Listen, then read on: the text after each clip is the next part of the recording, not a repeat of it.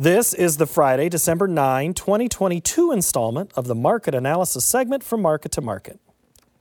USDA issued a supply and demand report on Friday, making few changes to corn export stocks and acres for the week. The nearby wheat contract dropped another 27 cents, while the March corn contract fell 2 cents. Soaring meal and export sales combined to boost the soy complex. The January soybean contract added 45 cents, while January meal improved 47.50 or 11%. March cotton, well, that shrank by $2.25 per hundredweight. Over in the dairy parlor, January Class 3 milk futures weakened 77 cents. The livestock market was mixed as February cattle lost 33 cents. January feeders put on $1.48. And the February lean hog contract cut $6.43. In the currency markets, U.S. dollar index added 20 ticks.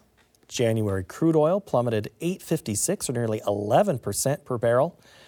COMEX gold gained a dime per ounce, and the Goldman Sachs commodity index was off more than 38 points to finish at 576.95. Joining us now is regular market analyst Naomi Blohm. Hello. Hi, Paul.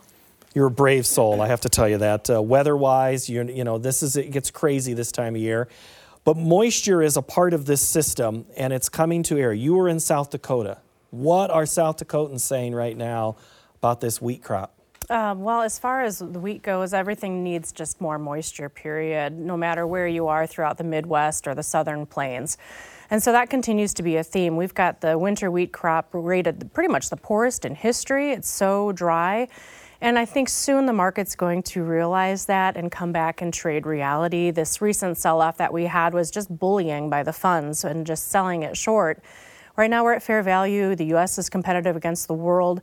And with the USDA report, they didn't really make any changes to U.S. production numbers overall. And the global numbers, not a lot of changes there either. So going forward, I'm thinking wheat has a recovery bounce here.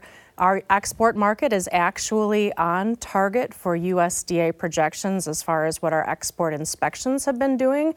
So it's not that it's a big bearish story all of a sudden. It's just that the funds have come in and sold it off. Seasonally, wheat futures do have a tendency to start to work higher now into the new year. You know Sue Martin, right? Sue sat in that chair last week and said, if you haven't sold yet on wheat, why? Why sell now? Wait, because you've missed your boat. Are you in that same boat? There will be a recovery bounce here for the wheat story. And the global wheat numbers, we had Argentina with lower crop. The Canadian crop is still lower than normal, but the Russian crop is what's a little bit larger. And so the USDA accounted for that. We're still in a situation where it's not that every single country right now has perfect production. There's hiccups along the way. And then we'll have to start to think about the Northern Hemisphere and production there soon enough. All right, I'm going to make you stick your neck out here. What are some ranges on wheat as a whole? Let's say 3 months. What are we looking at for a range? Well, I think very much so we'll see a recovery bounce back to the $8 area. That would be just a simple 50% retracement from the recent move that we've had. So I'm looking for that to happen, and then it'll be just trading sideways a little bit between $8, $8.50 until we get a better handle on what's happening in the world. What did USDA say in the report, in your eyes, on Friday about the corn market? Not any big surprises because we knew that corn exports had been lagging. We've been talking about it for 2 months, so the USDA acknowledged that today. And that's the only reason that the ending stocks grew a little bit. But, we're still dealing with tight carryout, 1.2 billion bushels. I don't recall a year, where we're starting a year with that kind of a tight carryout. I think you're going to start to see the corn exports pick up in terms of more countries will be coming on board. It's not that we're, totally out of whack with the world production numbers or world prices. It's just that the end users are only buying as they need. I can understand that. And so the dollar has been coming back recently, settling down a little bit. That should help with our corn exports also. And what China has been buying from Brazil is only making up for what they used to buy from Ukraine. So I don't feel like have a sad story there. I think that the corn market is still a friendly story overall. I feel like that market's going to have the ability to work higher. And actually, if you look at March corn futures, 15 out of 15 years, the market works higher from this December USDA report into January. And the average rally has been about 47 cents over the past 15 years. So I'm very much still optimistic. I think that the corn price right now is fair valued, maybe a little undervalued, and needs to come up a little bit. There was a story this week that caught your attention that you weren't necessarily thrilled about, and it spilled out directly to the corn market, the Wall Street Journal, on the Fed's actions. Do you think corn was the biggest impact on that headline? Well, I think so. The headline was that the one Wall Street Journal analyst and writer was saying that the interest rates are going to continue to work higher and even higher than what the Feds had been saying, closer to 5%. So that headline sank crude oil. That headline made corn prices work a little bit lower just on the thought of, the Fed is going to throw everything at this to try to make demand not increase. And I can understand that, but the reality is that we still have tight supplies, and you can't fix that unless Mother Nature fixes it. So I'm, again, optimistic going forward, but the higher interest rate, we'll come back to that because that is going to be a factor for the latter part of the year. But right now, the market, I think, is really due for a recovery bounce. You've mentioned the tight supplies a couple of times. I also seem to remember you saying not too long ago there were like 6 or 8 factors. 9. And you're making tight supplies sound like 5 of these 9 right now for corn. Yeah, we have ethanol demand that's actually staying strong overall. It really is. Our feed numbers are going to be there. It's not like it's going to be a sad story here in America. I mean, for Pete's sake, in Southwest Missouri, they are paying still over $8 to try to find any corn. They are so desperate to find it. The Western Plains, of course, that is going to continue to be a friendly story just because of how little production they had. So the grain needs to still go west. The basis is going to take up and make that. But we're going to have to see a competition for acres yet this spring, because those 9 grain and oilseed commodities still in this country have tight supplies. So I'm optimistic for prices as we head into first quarter, starting second quarter, and then the tune might change a little bit, but it's really dependent on Mother Nature. I'm going to hold on the acreage debate question maybe till Market Plus and also until 2023, but we know it's coming. So I guess I'll ask about corn. As you look to that December contract, do you see that trading in a range that we've been used to in the next 3 months, 6 months? Do you see it going higher? What pushes that range, and what is that range in corn on December? So for the short term, what's going to happen for that DEES 23 contract is that it's going to be dealing with spread trading. I feel like that's how people are participating with corn right now, either buying July, selling December, or some people are buying December 23, selling December 24, just doing the spread trading. And so when there's not a lot of dynamic market movement, spread trading is sometimes what takes over. Going forward, I feel like that December 23 contract has the ability to work higher. Again, it needs to make sure that it's going to have the acres that it needs. The input costs are still overall higher, and farmers are going to need incentive to want to price that crop and get it in the ground next year. So I feel like the new crop prices have the ability to go to $6.50, higher only if the weather turns sour in South America. But again, my bias is that the market is still going to be able to work a little bit higher here into the first quarter. That spread trading is also going on in soybeans, right? Oh, soybeans, soybean meal, soybean oil, right? And that was a big factor for the markets. And with soybeans, the USDA, no changes for the U.S. numbers. And I think that was okay and that was smart. But the surprise was that they made no changes to the Argentina production in spite of the horrible drought that's happening down there. The USDA is doing their jam where they just kick the can down the road for one more month. Can't say I blame them. And it's a little early in the season.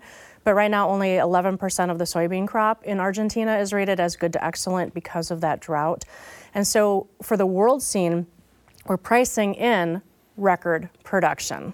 It's priced into the market right now. So if we see weather issues continue in Argentina, if something suddenly isn't perfect in Brazil, you're going to see the soybean market work higher. This meal, though, is what drives the complex higher as a whole. Who wants meal so bad?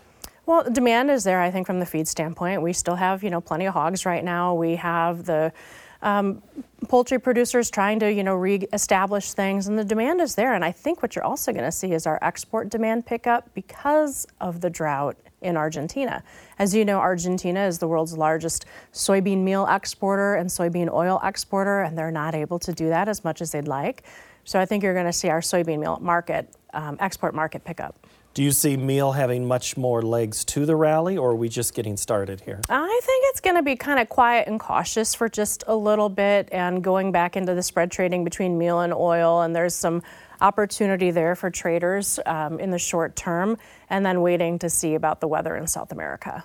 All right, we've talked about the big three. I want to get your take on what do you think is going to be big in 23. Glenn asked us via Twitter, thank you, Glenn, for this question, which is, what's the greatest opportunity we have today that we should be capitalizing on for 2023? So the opportunity is actually, I think, going to be coming within a month to 2 months, and that's going to be pricing your new crop and being aggressive on it. The mentality of store your grain and ignore is not going to work for this next year. So when we have a push higher into the new year, producers need to use that to market for their new crop, corn and beans both. Be aggressive on your forward contracting more than probably you've been in years past, because this higher interest rate thing is going to come in and haunt us, I think, for the latter part of 23. And if we end up having wonderful weather in the United States this summer, futures prices are going to start to plummet lower. So that's your opportunity, is forward contracting, make sure that you're understanding different put option strategies as we go forward again and protect that value. Maybe even think about going out to 24. So it's short-term bullish, longer-term defensive. No more store and ignore. Wrote that one down too. Yes. Okay, another question. This one's about dairy, and this one came from Adam in Wisconsin. And then Adam asked you on Twitter, Naomi, this isn't the same dairy industry of 10 years ago. It seems that the margins get squeezed too much. The sellouts, retirements, and lack of expansion will put a cap on output. With the recent up moves in soybean meal and the drop in Class 3, where is the natural floor in dairy prices? I agree with the things that he said, as far as we're not going to probably see a lot of dairy expansion anymore, just because, trying to get rid of manure is an issue, and making sure you can spread it on fields, and then the retirement thing, all of that, those are factors. We have had recent production increases for dairy on the last 4 USDA reports for milk production. I think part of that was because feed was available in like Wisconsin. We had a good growing season, and you're not going to see the big increases in production. I totally agree with that. And our dairy exports are staying strong. So I think we're going to be at a point maybe of equilibrium, and we're there right now. Right now, $19 is big support for the dairy market. And I would be surprised if things fell below that. It would take demand destruction, something of that magnitude. So I would say right now, $19 is a good floor. You would think $18 below that also, but with feed prices overall still high, dairy and milk prices should stay firm as well. Cattle lost this week. The box story is kind of a tough one there. Why? I don't know what happened there. It was just very dynamic. It was almost like it was trying to decide, was the holiday demand met? Was it not met? Where was the demand flow? And so that was a very volatile week for the box beef and for the cash market that way. So I think when you look at the February contract, we've got resistance at 157, supports at 153. The beef cattle exports are phenomenal, second best ever, and the USDA said that they felt that that's going to increase and continue, especially to Asia. So that is a friendly story that way, and of course we know we have low supplies. It's just a question about demand here in the United States going forward. As long as people have jobs, I think that demand stays strong. I feel like the cattle market continues to be a supportive story. I don't know that we have a reason right now to just take off and rally higher, because we know there's less animals coming. We know that there's less animals available for the new year. But again, we have to just wait and see where the demand actually ends up being. Same story in feeder market? Yeah, the feeder market has actually been trending a little bit higher. It goes 2 steps forward, 1 step back, and then 2 steps forward again. So with the demand, I think that is going to be there. And the placement numbers that have been low, I feel like the feeder story is going to continue to slowly work a little bit higher. And I think if there was a way that you could make sure you had feed and the ability to, just get into that, I would do it. I feel like the complex is going to continue to be supportive going forward. We talked a little bit about the meal side in this hog market, but hogs this week, It's a heck of a loss. That's a 7% loss. Yeah, so we had cancellations on our export sales this week, and that really weighed on the market. And actually, our exports are also below our 5-year average. They're the worst that they've been since 2018, and U.S. production is kind of at a higher level. So it makes sense to me that we saw that pullback, but we are heading into winter, and that's usually when we start to see some sort of herd health issue occur, PRRS, that kind of a thing. So I think the setback might be a little bit more because the demand, again, has been tapered off, but we'll see what winter does with production. How long do you see that pullback then? Is that a 3-month story, a 6-month story? No, maybe like another week or two, because anytime it has a pullback, the buyers are happy to step in. I don't think it's a negative story at all by any means. It's a big range-bound market. Now we're just going to go back down to the lower end. All right. Naomi, I appreciate your time. Thank you so much. Thanks for having me. All right. It's Naomi Blohm. And we are going to put a pause on this analysis, and we're going to continue our discussion about the markets. We have lots of great questions from you right here. We'll do that in our Market Plus segment. You can find that on our website of markettomarket.org. We have it in both podcast and on YouTube. So podcast form audio, YouTube video if you want. All of these resources are free. And a reminder, the email machine is still on for you. We'll take your feedback, story ideas, and general commentary at the inbox of markettomarket@iowapbs.org. Next week, we look at the changes in focus for overseas shipping from major ports to the Great Lakes region. Thank you so very much for watching. Have a great week.